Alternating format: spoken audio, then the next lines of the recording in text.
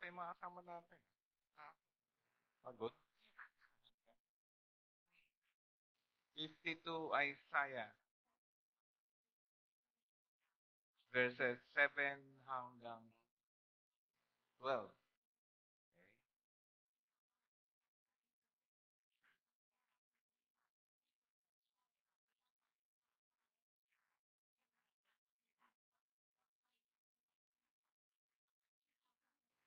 7 hanggang 12. Okay. So, kung meron na kayo, meron na. Isaiah 52, verses 7 hanggang 12. Napakaganda sa mga bundok ang mga paa niyong nagdadala ng mabuting balita na naghahayag ng kapayapaan, nagdadala ng mabuting balita ng kabutihan at naghahayag ng kaligtasan na nagsasabi sa Zion, ang iyong Diyos ay naghahari. Pakinggan mo, inilakas ng mga bantay ang kanilang tinig na magkakasamang nagsisiawit sa kagalakan sapagkat nakikita ng sarili nilang mga mata ang pagbabalik ng Panginoon sa Zion. Magalak kayong bigla, kayo'y umawit na magkakasama, kayong mga sirang dako ng Jerusalem, sapagkat inaliw ng Panginoon ang kanyang bayan, kanyang tinubos ang Jerusalem. Hinubara ng Diyos ang kanyang banal na bisig sa mga mata ng lahat na bansa at makikita ng lahat ng dulo ng lupa ang pagliligtas ng ating Diyos. Kayo'y umalis doon, huwag kayong humipo ng maruming bagay. Kayo'y lumabas sa gitna niya, kayo'y magpakalinis, kayong nagdadala ng mga sisidla ng Panginoon, sapagkat kayo'y hindi lalabas ng mamadali o lalabas man kayo dahil sa pagtakas, sapagkat ang Panginoon ay mauuna sa inyo at ang Diyos ng Israel ay magiging inyong bantay sa likod. Okay? Pasok tayo sa last quarter na to, June, July, August. Last quarter ng ating curriculum sa Sunday School. At uh, ang topic itong quarter na to ay tungkol sa paghahari ng Diyos. No? So, yung mga sunod-sunod na paghahari ng Diyos ang topic, tapos ano ba itsura ng kanyang kaharian, yun yung mga dadaanan natin. Kaya malaking magiging tulong sa atin yung daily Bible readings natin, yung pinapanood ko every Sunday. Pagka binabasa ninyo yan, mag-build up yun ng magiging background ng topic natin for uh, the Sunday. Okay? So, for this Sunday, topic is about uh, sa quarter na to, sa introduction, ay tungkol nga sa paghahari ng Diyos. Ano? Sa current situations natin ngayon sa mundo na to, maraming discoveries ang nakikita sa mundo at hindi lang dito, pati sa universe. Ano? Yung mga researchers na tumatakbo ngayon sa scientific world ay nagpapakita ng mga bagay na nung una ay hindi kasing linaw, pero dahil pa advance ang space exploration, nakikita yung mga bagay na dating hindi nakikita. Yung itsura ng Jupiter, ngayon yung, yung Curiosity rover na ngayon ay pasyal ng pasyal sa Mars. No? Nasa Mars yung rover na yun, Curiosity rover. Pasyal ng pasyal, ikot ng ikot, nagtitingin sa bato, kumukuha ng sample, nag-a-analyze, at pinipilit nilang tignan, pwede ba tirahan yun? Pwede ba tumira kaya sa Mars? So hanggang ngayon, yung rover ay pasyal at kuha ng sample, kuha ng picture, at ina-analyze paano ba nag-umpisa tong Mars na to. Yan. At iniisip nila na kung paano nag-umpisa yung Mars, ay may kinalaman, baka raw maintindihan ng mga scientists kung paano nag-umpisa rin itong Earth. No? Paano nag-umpisa yung Earth. Pero habang nakikita nila kung ano nangyayari sa universe, lalong, lalong dumadami yung tanong kaysa sa sagot. More questions are coming up rather than answers. Sa area ng exploration, sa earth din naman, kaka-research kung ano meron dito sa earth hanggang sa palalim ng palalim ng palalim.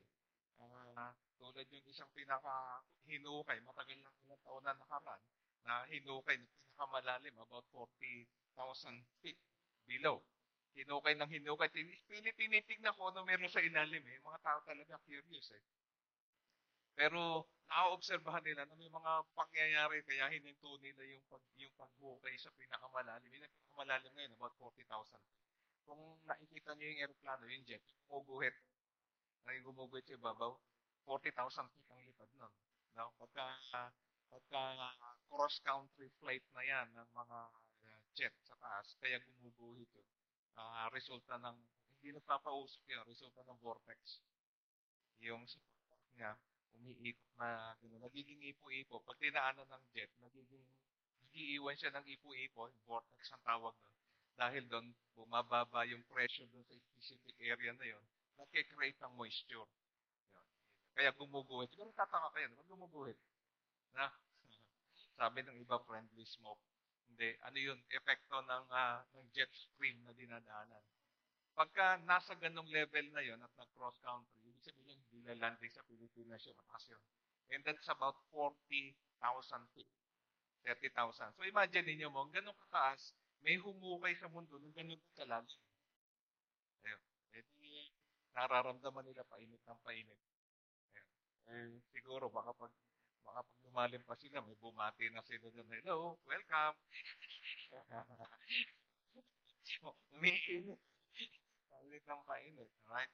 So, yung discovery ay nagpapakita sa nature and expanse the power of the universe.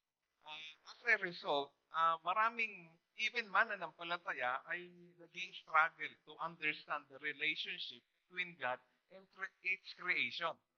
Ano ang role, ano ang kinalaman ng Diyos sa napakamasilimuot na creation na ngayon dahil sa mga scientific exploration at maraming pagsasaliksik na yan, nahihirapan sila ngayon tignan na may gumawa ba nito talaga o ito ay bunga ng pagkakataon lang, tsamba. No? Yan yun. So, one way, no, isang paraan ng pag-describe ng relationship between God and His creation, ay pwede natin tignan sa relationship ng isang hari sa isang kanyang kaharian. Kung paano tumatakbo ang isang kingdom, masasabi mo anong klase yung hari. Oh, diba? No? Masasabi mo, paano tumatakbo ang isang kaharian, paano siya minamanage, malalaman mo anong klaseng hari meron. Ang mga hari dito ay makapangyarihan o figurehead. Merong sa mga bansa, merong hari. Sige, anong bansa may hari? Great Britain. Ano pa? Ha? Saudi. Ha? Saudi. Ano ang kaibahan ng Great Britain monarchy sa Kingdom of Saudi Arabia na monarchy? Oh, yeah. Social studies to. All resources. Type of government yon. Ang Pilipinas, anong klaseng government? Democratic government. We elect kung sino yung ating magiging leader ng bansa.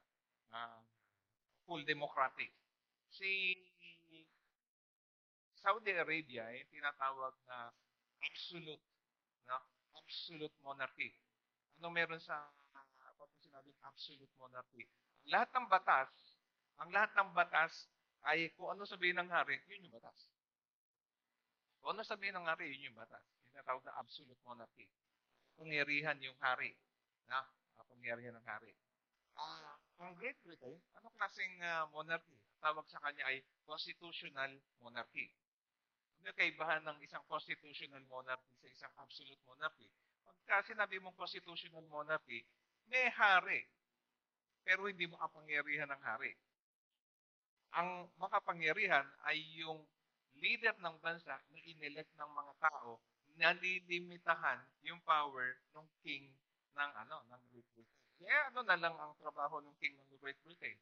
Ayun lang, umappear sa mga party, umappear sa mga opening, o mga celebration. ah ano na lang siya, figurehead. Tawag ng figurehead. Ano yung figurehead mo sa Tagalog? Ano lang yun? Ah, school ko. Parang bulto ka nila. Replica or something. Or representation ka na lang ng isang bansa. Kasi sinabi kasi, ang alam ko kasi sa figurehead, English, yung barko kasi nung araw, sa pinakadulong-dulo, yung stern, yung dulo ng barko, meron dong rubulto na hindi gumagalaw. So, bakit? Para nakikita ng mga tao ng araw na, uy, may tao doon, maalalaman tayo, lalo sa mga pirata. No? Lalo sa mga pirata. May nagbabantay yung dulo. So, pero yung nakikita nilang itsura ng tao, dito, oh, hindi tao, figurehead lang. Figure. Para lang, uh, nung una, pangontra sa mga pirata. Pero eventually, design na lang siya. So, ganun yung hari ng, ng Great Britain. Design na lang siya. Hindi na siya tulad ng hari nung araw na King Arthur, uh, King Andrew, yung mga gano'n na ang hari talagang nangunguna sa gera, nakikipaglaban. Now, ano ang kaibahan ng hari? Absolute monarchy is isang risky proposition ng isang form ng government. Why? Because sa absolute monarchy, ang pinoprotektahan talaga doon, hindi yung mga tao. Ang pinoprotektahan doon, yung hari. Yung hari. Kaya kung ano man ang ipagawa ng hari sa konteksto ng proteksyon ng hari, para sa kanya legal. Kaya kahit na maging mali yung kanyang pagpapatakbo, okay pa rin. Kasi ang context, protektahan yung hari. No? Nagiging okay din sa kanya na yung kanyang mga official ay maging corrupt. Maging corrupt dahil again, sa konteksto na kailangan kumuha ng maraming pera para sa hari. Pwede rin na yung kanyang mga sundalo ay maging abusado again sa konteksto na protektahan ng hari. Sa anything na gagawin, protektahan ng hari. Pwedeng magsinungaling ang gobyerno, yung hari. Kasi pag hindi sinabi niya yung totoo, mawalan siya ng power. So nagsisinungaling siya for the purpose of protecting the kingdom. So masasabi mo kung anong klase yung hari? Anong klase yung hari sa paano tumatakbo yung kingdom? O isang bansa, ganun din. Masasabi mo na, democratic country nga yan. Pero tignan mo yung batas. Masyadong repressive. Sinabi repressive. Nakakapigil sa kalayaan ng mga tao. Hindi democratic country yan. Sinabi lang na democratic. Uh, Sino isang sample ng democratic na hindi naman totoong democratic? Hindi ko nagkakamali. North Korea, democratic. North Korea, hindi naman democratic. Di ba? Absolute si Kim ang kapangyarihan. Right? So, maraming nagsasabi na democratic, pero sa totoo, hindi democratic. Bakit? Kasi nakikita mo pa paano sa konteksto ng kaharian, doon umiikot itong first quarter natin na study sa Bible study natin. Ano ang kaibahan ng kaharian kung saan tayo ay iniingganyo na maging kabilang? Ano ang ating hari? Ano yung hari natin? Sa comparison, pinakita nga natin sa umpisa ng background itong curriculum na to na nagpapakita na ano ang kinalaman ng Diyos sa kanyang mga nilikha. Napaka-complex ng nilikha. Itong mundo na ginagalawan natin. Dahil sa masyadong complexity, nalilito yung mga tao. Hindi niya maarok. Hindi maarok ng mga tao na, hindi yan ginawa ng Diyos. Uh, Pati yung genes. Kasi ngayon, even yung genetics ng tao ay nabilang na lahat yung genes ng tao sa DNA. At even at that level, uh, nakikita na ngayon na pwedeng i-alter yung sino ka by changing some of the genes. No? Yung genetic na-decode nila yun. Habang na-decode nila yun, may mga nagmamarunong na katulad ni Stephen Hawking na isang kilalang matalinong tao. Siya yung paraplegic na. Ganun lang. No? Pero matalino. O, nilito. Ang finally, sa kanyang pagiging scientifico, matalino, ang kanyang final conclusion ay kaiba sa final conclusion ni King Solomon. Si King Solomon, ang kanyang final conclusion sa pinagkahaba-haba ng kanyang buhay, at sa dami ng katalinuhan, ng kaalaman na nakuha niya, ang kanyang conclusion ay walang kabuluhan. Walang kabuluhan. Lahat ay walang kabuluhan. Yun ang kanyang conclusion. Lahat ng dito walang kabuluhan. Yung kanyang kayamanan, yung kanyang kapangyarihan, yung kanyang, siguro, hindi lalaki din naman siya, no? Lahat ng makukuha, pwedeng ambisyonin ng tao, nakuha niya na. Sabi nga natin, nga yung pag-asawa, dahil nga, ikaw na, karoon na 1,000 asawa. Di ba? 700 wives and 300 concubines. Pero kadulo-duluhan, nakapagpasaya ba ito? Pera, kayamanan, kasikatan, chicks. No? Nakapagpasaya? Hindi. At sabi niya, kadulo-duluhan, walang kabuluhan. Walang kabuluhan lahat ng ito.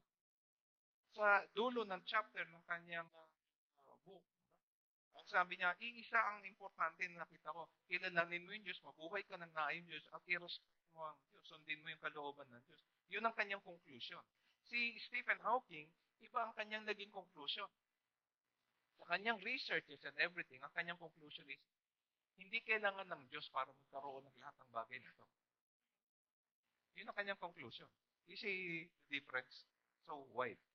Si King Solomon, in all his wisdom, declared walang value lahat ng ito. Ang importante ay Diyos, sundin mo yung kalooban ng Diyos. Mabuhay ka na okay ang paikipagkapwa at mahalin mo yung Diyos. Sundin mo yung Diyos. Yun yung kanyang conclusion. Because yun lang ang magbibigay ng value sa lahat ng mga bagay na ginagalaw natin dito sa lupa.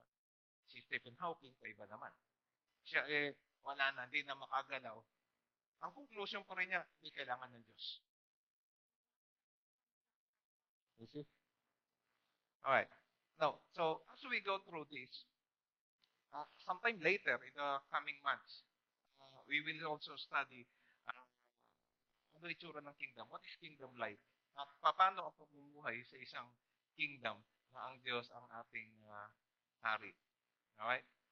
Okay. So, tayo. Itong chapter 52, pag-aaralan natin, part ng buong context na to ay nag-umpisa pa ng chapter 40 ng Isaiah. Sa haba ng kwento na kung nabasa niyo part ng ating readings and related background dyan. Sa chapter 40 hanggang sa mga sumusunod hanggang chapter 52, yan ay babalita ni Isaiah tungkol sa in the future, nalalapit na future, na pagbabalik nila sa Jerusalem bilang malayang mamamayan.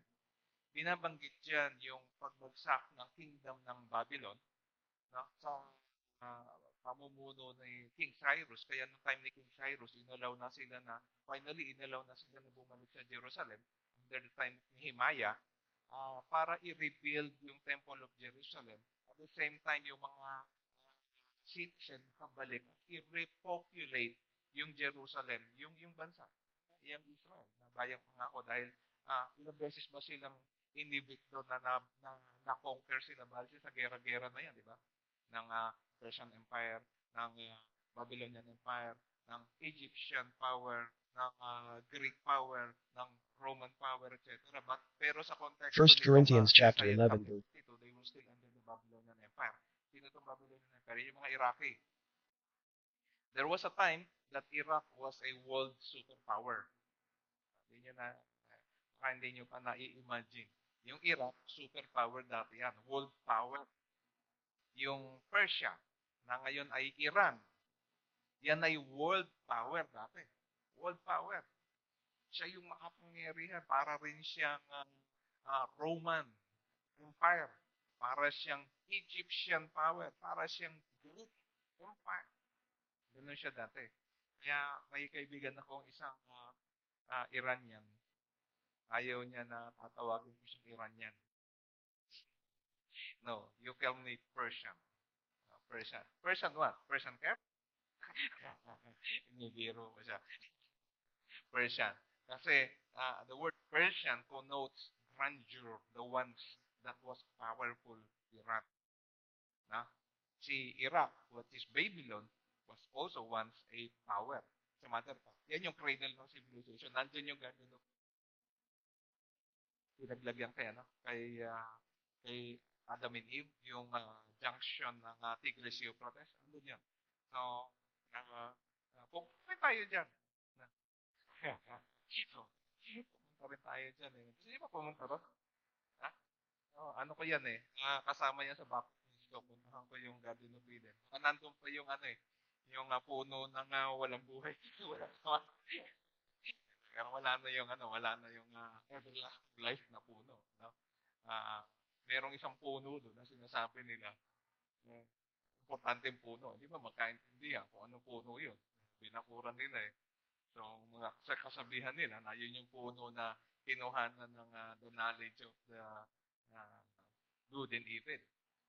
Pero nandun yung lugar na yan. Kaya ang Iraq is, of course, one of the oldest civilization. Hindi one of the oldest. Siya yung oldest kasi siya yung doon nakatira yung unang human being. Ngayon, kausap mo mga scientists, hindi sila yun. Ang mga unang tao, yung mga Cro-Magnon, di ba? Na alam niyo ba sa school yan? Cro-Magnon, malapit yung sa unggoy. Na, malapit pa tayo, no? Ako, malapit pa, mabalahibo pa. Yung, kayo, mga mabalahibo, malayo-layo na. Ako, sabi na, malapit pa. No? Mabalahibo pa, maitim pa. Ha? Pero, kayo, kung gusto niyo na galing kayo sa unggoy, bahala kayo. Gusto mo? Kaya hanggang ngayon, hinahanap pa yung missing link. Okay? Alright. So, yung context na to, sila yung ngayon ay bihag dito sa Babylon at sabi niya simula chapter 40, eventually, sometime in the future, lalaya tayo. Comes chapter 52. How beautiful, sabi niya. How beautiful are the feet of those that bring good tidings. Napakaganda ng mga uh, messenger na ito na nagdadala ng magandang balita. Appreciate nyo na ba yung buti dumating ka, magandang balita. Meron ba kayong magandang balita na talaga namang mayabos gusto mong halikan yung messenger? Meron na ba kayo natanggap na ganang klaseng balita? Wala pa? Antay ko lang yung may dadating sa sa pinangon. Nanalo po kayo. Loto. So walang address doon eh, no? So wala. Babasa ka ng dyaryo. Ang isang malapit sa experience ko diyan na napakagandang pangitain. Nung ako'y nasa Africa, no? Kwento ko na sa inyo, no? Nandun ako. Ah, nung panahon na walang internet, walang sulat. Sulat lang talaga. Na ang sulat bago dumating sa amin, simula sa Pilipinas, 40 days. No, bago dumating yung sulat. Kaya kung may kapental ako, 40 days. Sumagot ako, another 40 days. Sumagot siya, another 40 days. So, bago kami magkausap ng isang round ng usap, 80 days. Pag minamalas-malas ka, 120 days. Na, ang dating ng sulat. Kaya, napaka-importante yun. Kaya kapag nakikita namin na ang gabok talagang gumuguhit sa malayo, nakikita na yun. Hindi mo makita yung sasakyan. Ang makikita mo lang yung gabok. Desierto eh. Watak mo yung gabok. Ganun. Napakaganda ng gabok. Napakaganda ng gabok. Bakit? Lahat kami nakatingin doon sa gabok na yon. Na alam mo, papalapit yung gabok na yan hanggang sa makita mo, kaya pala may gabok, may sasakyan na tumatakbo. Ano dala na sasakyan? Sulat. Mga letter. Siya yung messenger. No? So, beautiful. The gabok. Diba? Ganon din naman yung siguro, mahihigo pa ako dito eh, na, hindi na uso ngayon yung paano mo nakagamok ng pa eh. Pero, as a figure of speech, no? Isang paglalarawan, napakaganda ng mga tao na nagdadala ng magandang balita. Hindi mo kailangan maging gwapo. Sa magandang balita ang dala mo, napakagandang lalaki mo. No? Kunwari, pupuntahan mo, pinagkakautangan mo, sabi, magbabayad ka na di ba? Pagpunta mo, talaga namang ang ngiti. Wow, welcome na welcome. Kung sasabihin mo, napunta ako kasi wala pa. Bigla ka sasama. Bad news pala. Okay? But then again, Isaiah was a messenger. Isaiah was a messenger. So sinasabi niya Isaiah, napakaganda nitong pangitan. How beautiful are the feet. No?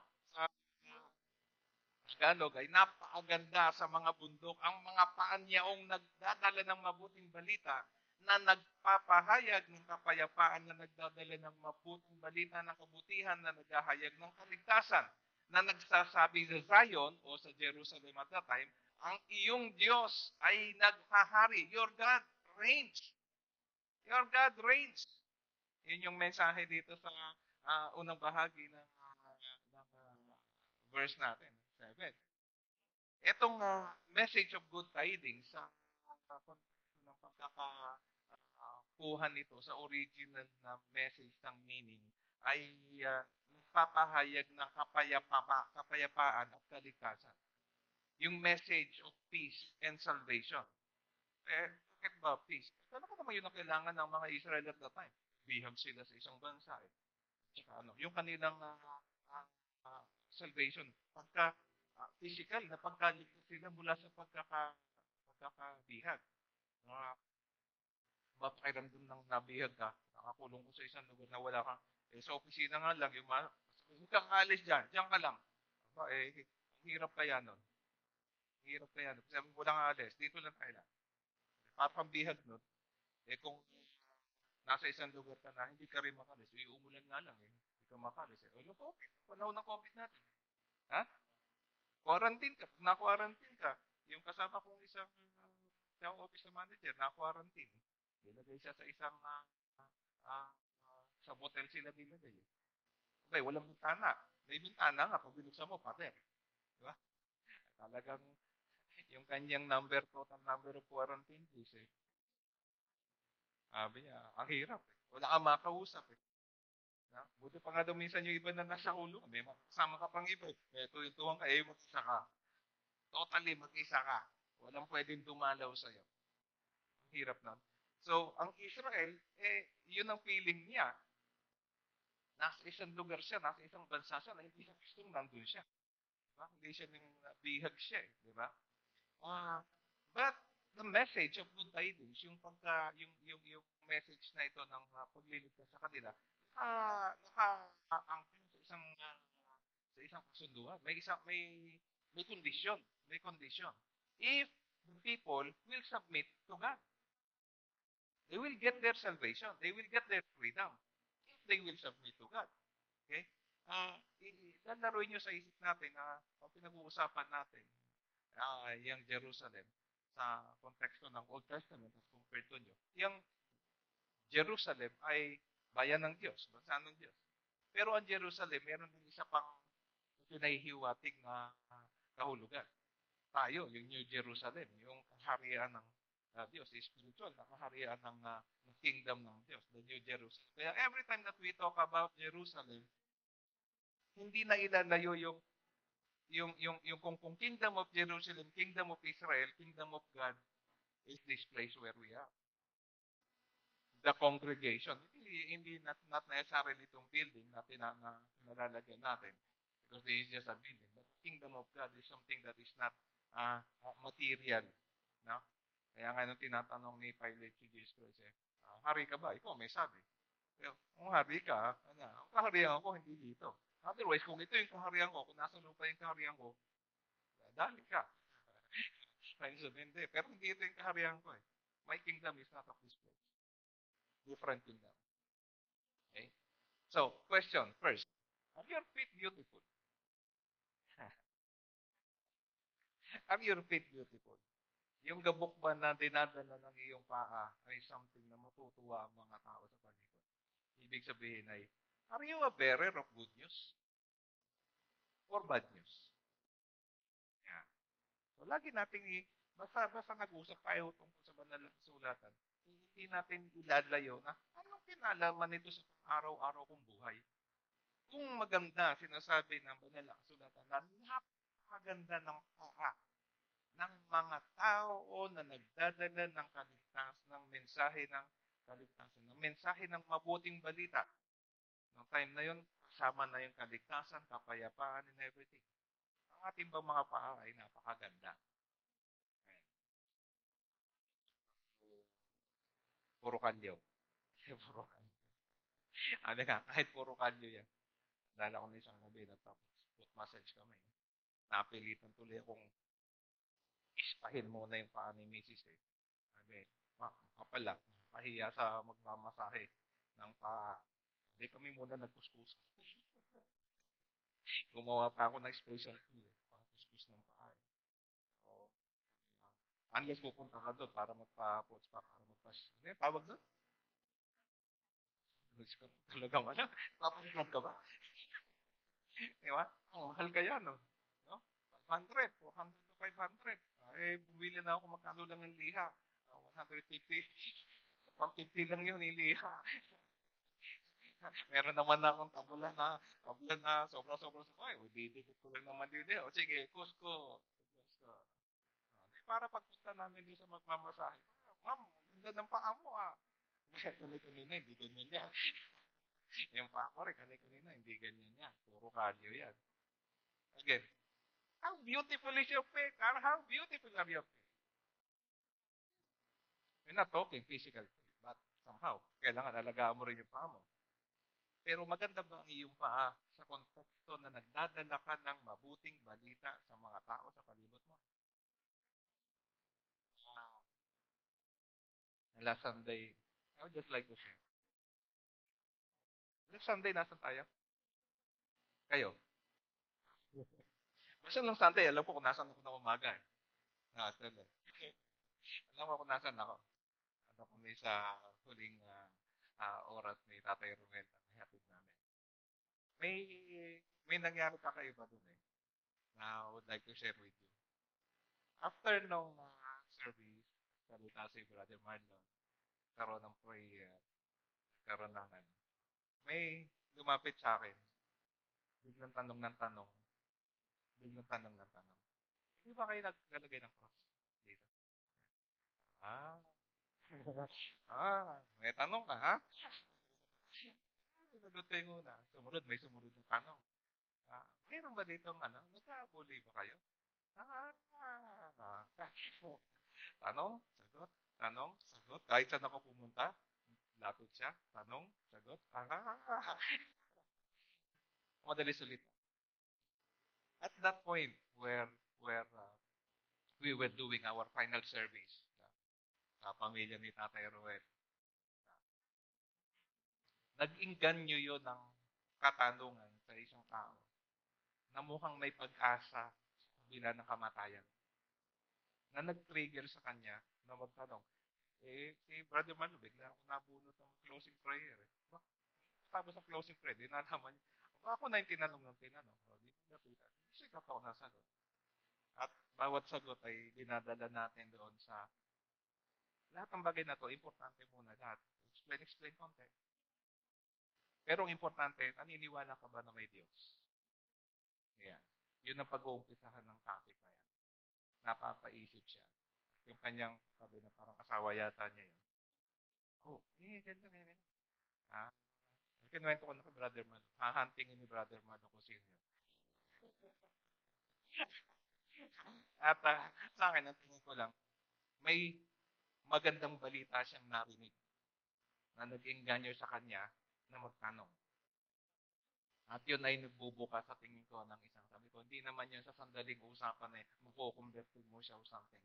But somehow, parang sa tingin niya, hindi, parang curious, interesting to see this church.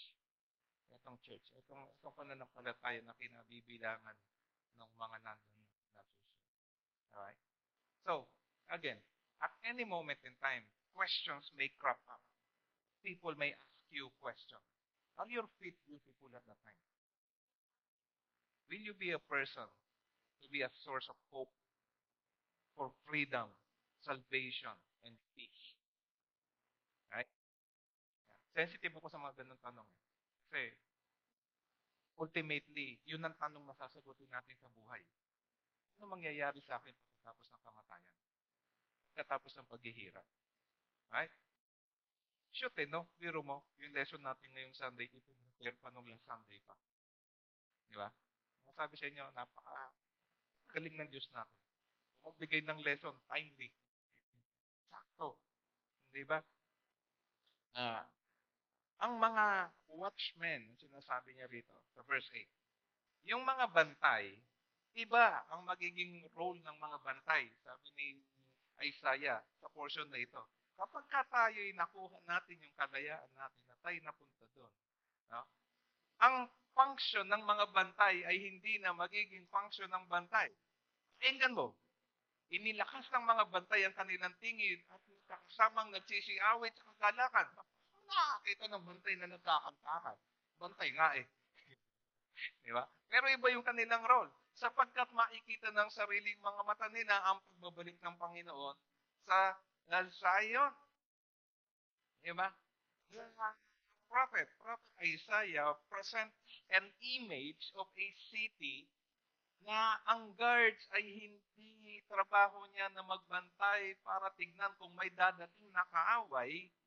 Instead, ang kanilang naging role ngayon ay taga-shout, taga-sigaw na ah, ah, darating yung Panginoon, nandiyan yung Panginoon, nandiyan yung kaligtasan natin. Good news, good news, good news. Good news ang kanilang balita, hindi yung may dumadating, tago. Di ba? So, sabi ng mga panahon daw, hindi ba yung nakakausap ko? Ako yung mahilig ko magtanong eh. Nakakamit ako isa, 86 na babae. Nung minsan napunta kami sa dentist. Sabi, dentist na kayo doon na. Di inabot niyo yung, inabot niyo yung gera. Ay, oo. Kwento na siya ng kwento. Kwento nung panahon ng gera, di pagka nandiyan na yung hapon na itakbuhan na, sasabihin niya, ay namang hapon! Ay namang hapon! Dapa! Di ba? Ayun, yun ang kanila sinasabi.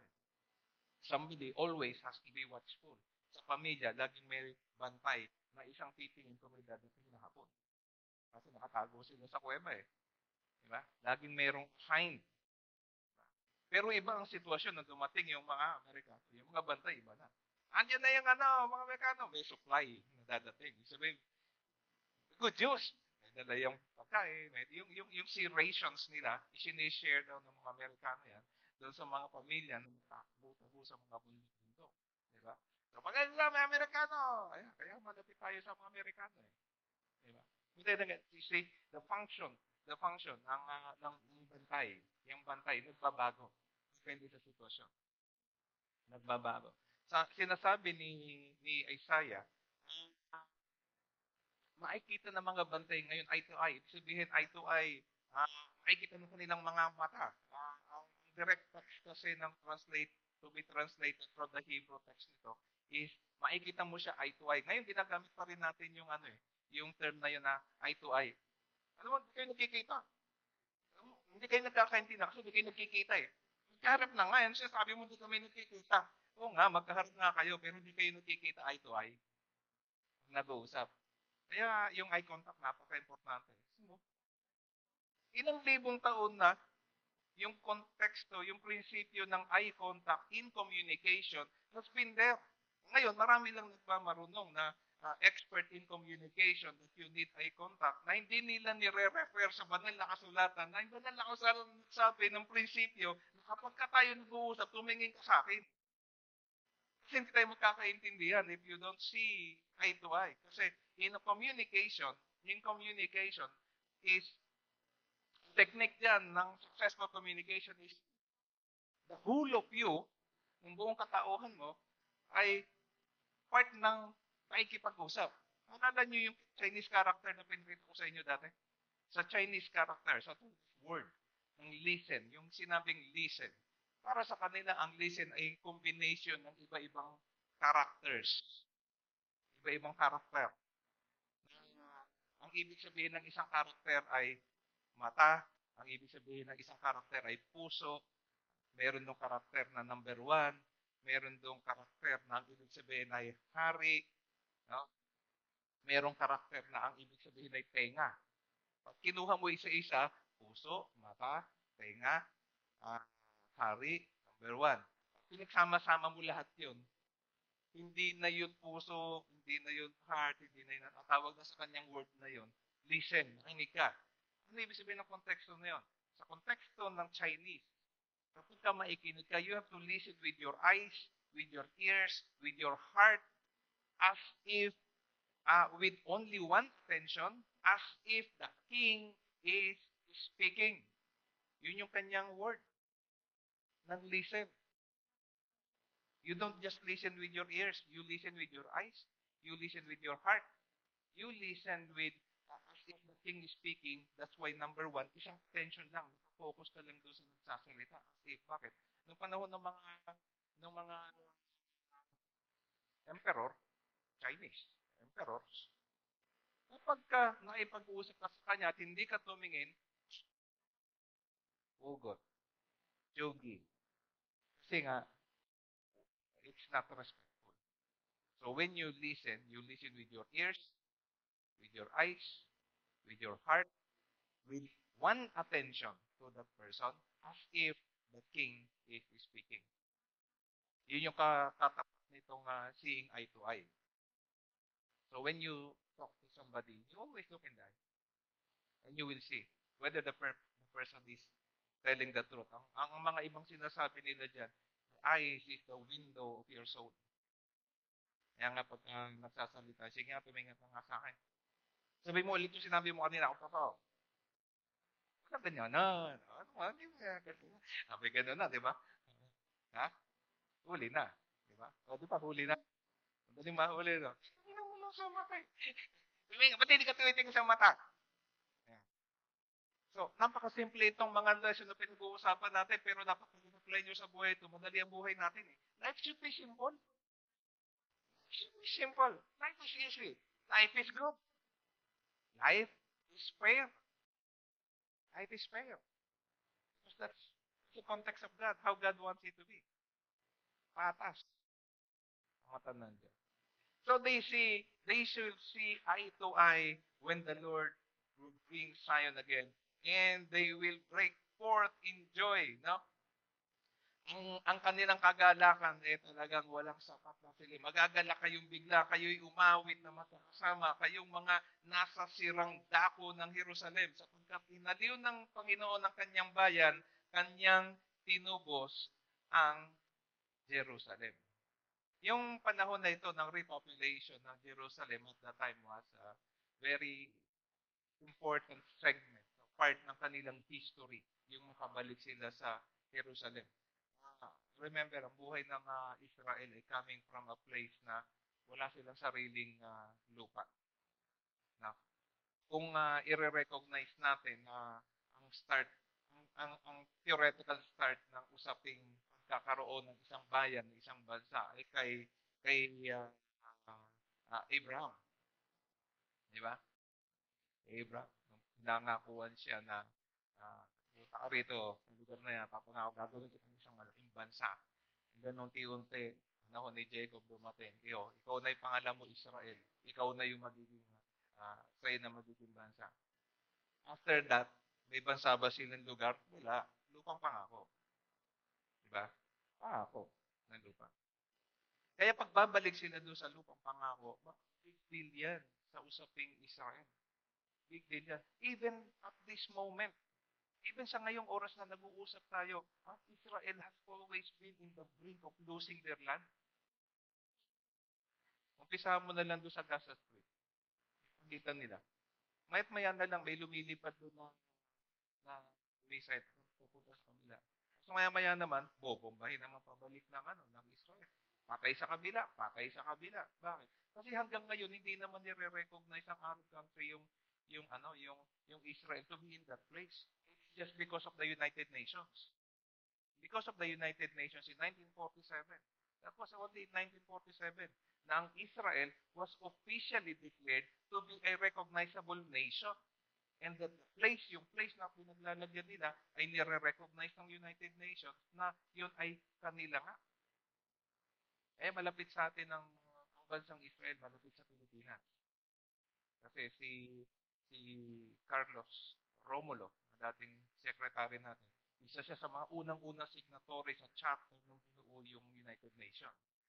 At nung panahon ng Holocaust,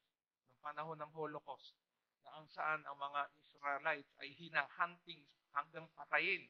Parang parang nag-hunting ng mga baboy ramo yung mga tao sa palibot. Ay, Israelite, boom! Israelite, boom! Pinakamaraming napatay yan si Hitler by the thousands. Hindi niya kayang patayin, mauubos yung bala niya eh. Kakabaril eh. So ginawa niya, mash. So, papapasukin sila sa isang chamber, bodega. Sabi, mag-shower kayo dyan. Mag-shower kayo dyan. Yun yung pinaka-ultimate. Mag-shower kayo. Ang lalabas sa shower, usok, cyanide, poisoning. Patay sila. Ano ginawa ng Pilipinas? Kumuha ang Pilipinas ng mga Jew. Inampun sa Pilipinas. Kaya meron tayong memorial sa magandang relationship natin with Israelites, with Israel. Kaya parang makabalik sila sa kanilang bansa. Ang kausap mong mga matatandang Israelite, inabot ang 1947.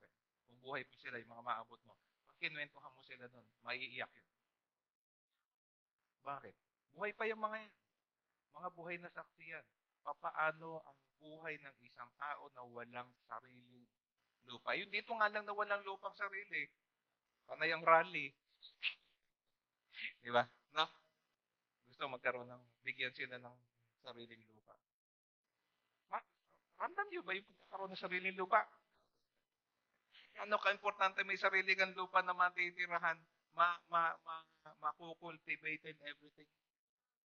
Uh, kasi minsan nahirap natin pag-aralan kaya hindi nyo naman na-identify yung sarili nyo sa sitwasyon ng Israel. Eh. Diba? Gano ba yung sige, walang lupa, yung nangungupahan. Tapos yung wala ka ng pang-upa. Tapos sasabihin na sa'yo ng kasera mo, oh, paano na yan? 2 buwan ka na din nakabayad. Siguro yun, malapit sa puso natin para maramdaman natin, maunawaan natin. Ano ba ang feeling ng paalisin ka sa tinitirahan mo at wala kang matitirahan? Okay? O, yun ba yun? Hello? Sino ba rin ako, kahit meron akong, kahit kaya akong tumira ng maayos na bahay, eh, dati kasi may sarili ako eh, binenta ko eh. O, di ngayon, nangungupahan kami. Eh, di, kasabi ng usera, magtataas na kami ng renta. Hindi naman daan-daan. Libo-libo. Napapaisip eh. Ay, gagawin. Ano mangyayari sa akin? Hanap ko na naman na lilipatan mo kung di mo na gusto yun. Yung pinang, mura lang naman yung tinitirahan namin. Malaman. Mura lang naman. Gusto ba malaman? Huwag na. Baka sinabi ko sa inyo, kailangan mag-donate kayo. The Lord made His arm, His holy arm, uh, in the eyes of the nations, all the ends of the earth shall see the salvation of our God. Makikita daw. Sabi ni Isaiah, pag nakita nyo, balik na kayo sa Israel, makikita ng lahat ng mga bansa kung papaanong pinoproteksyonan ng Diyos ang bansang Israel na kanyang bayang banal. Makikita ng lahat ng mga bansa. Nangyari ba yan? Nangyari ba yan? Nangyari yan. Kasi pinangako ng Diyos na yun. Aalagaan ko kayo. Aalagaan ko kayo. Ano sabi pa niya sa ano, umalis na kayo, aalis kayo sa lugar na to ng uh, Iraq. Pumunta kayo doon, aalagaan ko kayo. Nalaman ba ng lahat ng mga bansa kung paano inalagaan ng Diyos? Recently, recent. From 1947 to now, may gera pa naman nangyayari dun. Remember the 6-day war? Rinig nyo na ba yun? The 6-day war? Na kung saan ang lahat ng Arab country sa palibot ng Israel ay nagtulong-tulong, nagkampi-kampi para lusubin ng Israel at ayaw nga nila na nandun yung Israelite eh. Gera, 6 days. Wow. I-research niyo yan. Tingnan niyo paano yung sinasabi six day war na yan. Kung paano yung isang general ng Israel ay gumawa ng isang taktika na in six-day war, sumuko yung lahat ng Arab country na nakapalibot sa kanya. How can small nation with only few million uh, citizens win the battle in 6 days against the whole Arab countries na nagtulong-tulong against them? Kung hindi may kapangyarihang bumabalot na poprotekta even to this day, yan sa bansang Israel na yun. You see? How even to this day, the Jewish economic power, kung hindi ninyo alam, malaking ekonomiya ng US ay Jewish origin. Maraming Jew. Maraming businesses na ang routing ay nasa Jew. Mga Jewish millionaires, billionaires, economists. At the same time, tinutulungan nila pabalik ang Israel. Why? Because that's the culmination of God's power. God's promise. But I will take care of you. Again, dadalihin natin doon sa bagong sitwasyon natin. Tayo yung bagong Jerusalem. Di ba pinangako ng Diyos? I will take care of you. Why do you worry? Why do you have to worry? I will take care of you. Verse 11 natin. Last two verse natin. Humayo kayo. Humayo kayo. Umalis kayo doon. Huwag kayong humipo ng maruming bagay. Kayo'y lumabas sa gitna niya. Kayo'y magpakalinis. Kayong nagdadala ng mga sisidlan ng Panginoon. Ano yung sinasabi? Humayo kayo. Umalis kayo dyan. Yun yung Iraq. No? Kasi nga, dudugtong natin itong chapter 52 sa kabuuan na nag-umpisa pa ng chapter 40 ng Isaiah na ang buong pinag-uusapan dyan ay yung kanilang pagkakabihag sa bansang Iraqi. Sa bansang Iraq. No? Yung kanilang pagkakabihag doon. Lalabas kayo dito. Humayo kayo. Alis kayo. Huwag kayong humipo ng anumang maruming bagay. Kayo'y lumabas sa gitna niya. Kayo'y magpakalinis. Kayo'y magdadala. Kayo na magdadala ng mga sisidlan ng Panginoon. Ano yung vessel na yan? Yun yung mga vessel, mga cup and everything na ginagamit sa Holy Temple. Mga holy items na ginagamit sa worship. Again, what? Ang pangako na babalik ka sa Jerusalem always has to do with two things. One for you and one for God. For you, you will have a place to live, flowing with milk and honey. Napakaganda ng lugar ng Israel. Ang daming vegetation doon, ang daming pagkain. Kahit na may portion doon ng mga bato-batuhan, ang kwento ko sa inyo nung nakaraan na rin dalawang linggo na pinagbilingan ng bato. Hiningi kong pasalubong. Yung aking silent witness stone. Silent witness. Kahit merong ganong klaseng lugar, merong klase naman ng lugar na talaga namang ang vegetation napakaganda sa Israel. Napakaganda. Yung quality ng fruit na nagagaling sa kanila, ay, panalo. Kaya nga gusto ko pumunta ron eh. Tama ba kaya? Ha? Mamotorin natin.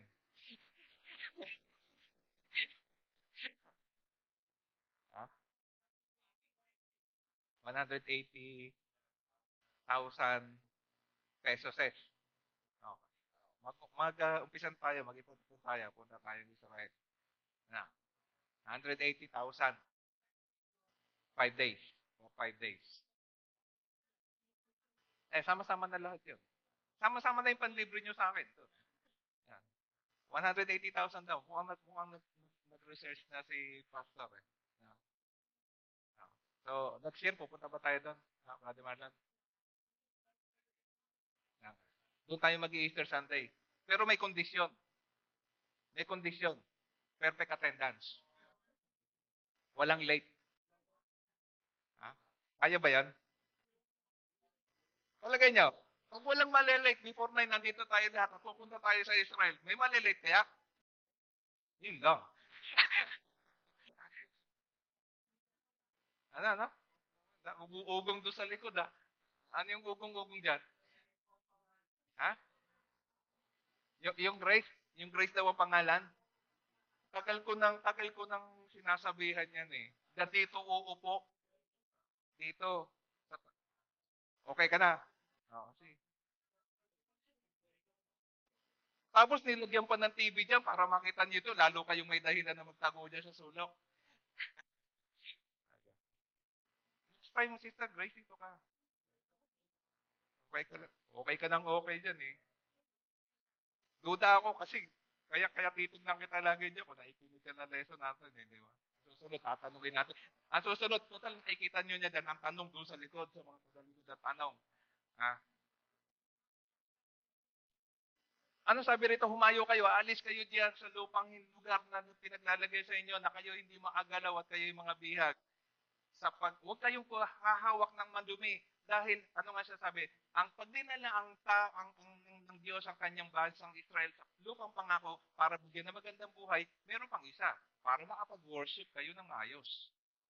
Hindi humihiwalay ang worship sa magandang buhay na pangako ng Diyos. Pag gumawa ng Diyos ng mabuti sa iyo, may kadugtong yun, worship. Worship. Kaya sabi ng Diyos, aalis kayo sa lugar na to. Pero kayo na mga magdadala ng mga articles of worship, mga bagay na kailangan sa pagsamba, kayong bansa na kayo, huwag kayong hahawak ng bagay na madumi. Di alam na natin yung mensahe sa atin yan. Okay, dadalhin natin sa sitwasyon natin ngayon. Tayo yung New Jerusalem. At ang mga tao na tinatawag na magkaroon ng bahagi sa New Jerusalem ay pagpapalain ng Diyos, iingatan ng Diyos. Pero, may gagawin ka. Sasamba ka. Pagsamba mo, ipiniprepare mo yung mga kagamitan mo. Kaya ano ba kagamitan mo? Pwede ba yung templo mo? Ay sabi niya, kayo na pupunta sa bagong bayan na ito na makakasumpong ng kaligtasan, na makasusumpong. Hindi lang yun eh. Bakit kaya nilang lumabas nun? Dahil this time around, lalabas kayo sapagkat kayo hindi lalabas na nagmamadali o lalabas man kayo dahil sa pagtakas. Ikino-compare itong lugar na ito ngayon na pagpunta nila sa Jerusalem na kaiba yan nung kayo'y binigyan ng kalayaan nung umalis kayo sa Ehipto. Nung umalis kayo sa Ehipto, nagmamadali kayo. Sabi niya, nagmamadali kayo. Diba? Kaya nga yung exercise doon, yung practice, yung Passover. Ito yung handa na Passover ha. O, kakainin nyo yan, papaspasan nyo ng mabilis. Kain nyo ng mabilis. Kung kumain kayo, hindi kayo nakaupo sa mesa na nakaprente kayo. Hindi. Kakain kayo, nahawak-hawak mo yung tungkod sa isang kamay at alam nyo yung mga sundalo pag kumakain, hindi nakaupo yan. Nakapwestong laging pwedeng tumakbo. Natutuhan ko rin yan sa lolo ko. Lolo ko. Wala yan sa lolo ko eh. Yung 105 years old ko na veteran army. Kumakain yun, dito talaga nakatayo na kumakain na yung nakasalubok na ako. Lagi siya nakaporman, pwede tatakbo. Yun ang training sa kanya na. Lagi niyang ugali niya yun talaga. Ano sabi, ba't kanya ka lolo? Kaya na kung ano man ang mangyari, takbo. Ready ka takbo. Ganon. Pero this time around, lalabas sila from Egypt na hindi ng Iraq na hindi sila takbo, hindi patakas. You will have enough time to prepare to plan. Which is nangyari. Time ni Nehemiah. They made a plan before they went back to Jerusalem to rebuild the temple. They made a plan. Ano gagawin na natin? Sino-sino pupunta? Sino-sino mga kasama sa mga lahi? O, bawat lahi na yan, may representative sa angkan ninyo. Sasamang pagbalik, i-rebuild natin yung Jerusalem. Hindi sila lalabas ng Egypt, ng Iraq na nagmamadali. Why? Sapagkat ang Panginoon ay mauuna sa inyo at ang Diyos ng Israel ay magiging bantay nyo sa likod. Aba, di ba napakaganda nun? Kung ito yung Israel, pupunta dun sa pagbalik sa lupa pangako, nauuna ang Diyos nila, nasa unahan, at sa likod naman, ang Diyos din na nagbabantay sa kanilang likuran. Naalala nyo yung panahon na lumabas sila ng Egypt, di ba? Pillar of fire sa harap. Di ba? Tapos lumilipat din sa likod. Nababantayan naman yung humahabol. Kasi tumatakbo sila eh. Hinahabol sila during the time eh, di ba? Right? Pero this time around, sa pagpunta sa New Jerusalem, you have all the time to plan, to think, and everything. So depart from there. Alright? So, sa pagtatapos, makikita natin dito sana nare-realize natin yung always presence ng Diyos sa buhay natin while we are traveling from this place. Remember, itong lugar na pinupuntan na pinalalagyan natin, this is not our place. We are pilgrims. We are travelers. Ang pupuntahan natin is the final place. May mga nauna na sa atin. Yung iba naman, ayaw daw magmadali. Hindi naman nagmamadali. Sa gabi naglalaro, nag-play ako ng maraming games. Pwede may mga kanta doon na sinong soso mo sa yung see you at the other end of the river, sabi ni Mrs. Wala, wala, wala ka dyan, wala ka dyan. But do you want to go there? Kung, again, kung ako tatanungin mo, as fast as I could, I would like to. Sino sasama na? Uy, may ilan na nagtaas ng kamay. Yeah, that's good. That's good. Because for me, to live is Christ, to die is gain. Sabi, paano yung maiiwan? Bahala na. Bahala na sila. Yeah. No, really, but kidding aside, sometimes a question of, are you prepared to go? Ang sabi rito ni Isaiah is, you go. You need to go. Because nakahanda yung rest para sa inyo. You will have to go. Sometime, sooner or later, we will have to go. But unlike before, we have enough time to prepare. Are you prepared to go? Are you prepared to go? Are your family prepared for you to go? Sabihin ng iba, bahala na yung Diyos. Hindi. You can prepare your family to go. You can prepare your family. Kaya yun yung iba dyan ay kumukuha ng insurance, kumukuha ng St. Peter. Hindi ko pa pala nakukuha yung St. Peter. Inaalok ako ng St. Peter ng office mate ko. Eh, 100,000 pala. No, 100,000. Eh, ikaw, tapang budget. Ha? Ah, naalok ako eh. Kinukuha. But, part of that is preparation. Why? You go, baka mong problema, yung naiwan. Di ba? Sa oras ng katarantahan, hindi alam gagawin. So, one way of preparing your family for you to go is to get plans. One way of preparing your family for your departure is to get insurance.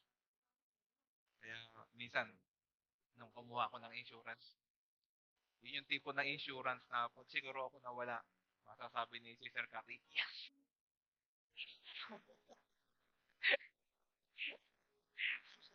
Ha? Hindi ba yan? Pwede ba yan? Pwede. Because if you prepared your family for your departure, hindi yung pagkawala mo, hala, paano na kami? Iniwan mo kami na kaya. Di ba? If you go, yung mapapa, hindi mapapaiyak. Mapapaiyak sa galak. Di ba? Sabi, milyonaryo na ako. Nawala nga lang yung partner mo. Pero milyonaryo ka naman. Di ba? Milyonaryo ka naman. Yung mixed emotion, ano niya, mixed emotion. Pero that was really a preparation. Napag-usapan ni Brother Malong kung kailangan na natin talagang ayusin yung sistema natin sa transition. Kailangan na tayo na bumuo ng isang ministry. Ministry. Ano yung ministry? Paglilingkod sa mga namatayan. At any given time, this oras ng gabi, pwedeng tawagan. Oops, ayun na, nangyari na. Okay, manahimik ka, kami bahala. Gusto ba natin yan? Would you want that?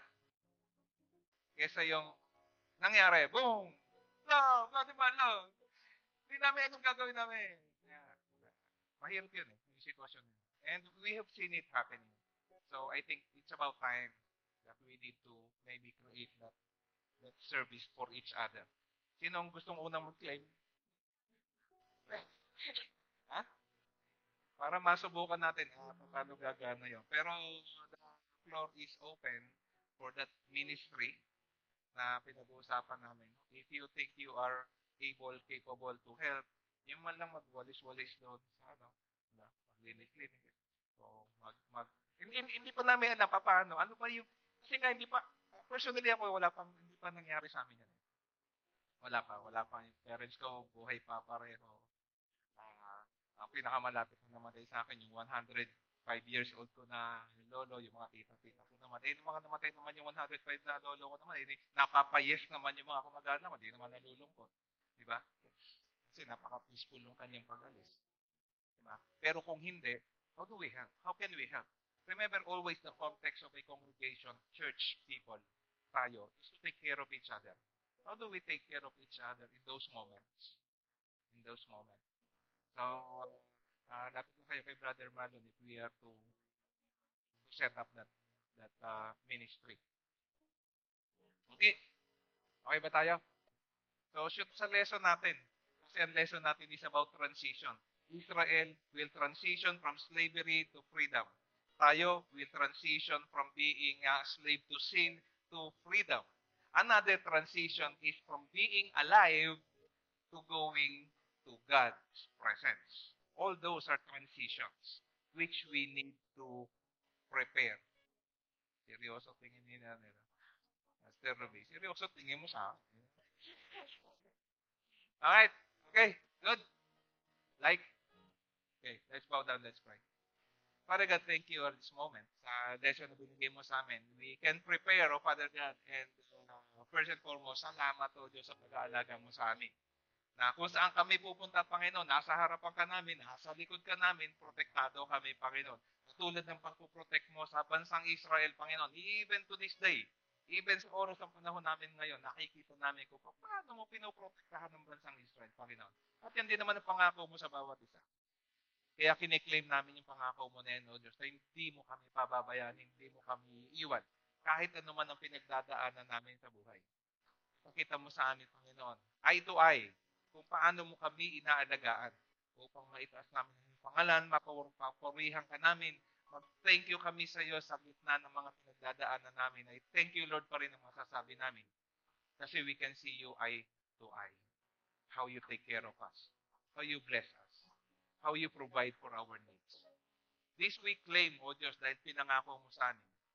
Kiniklaim namin ito sa pangalan ni Jesus. Amen.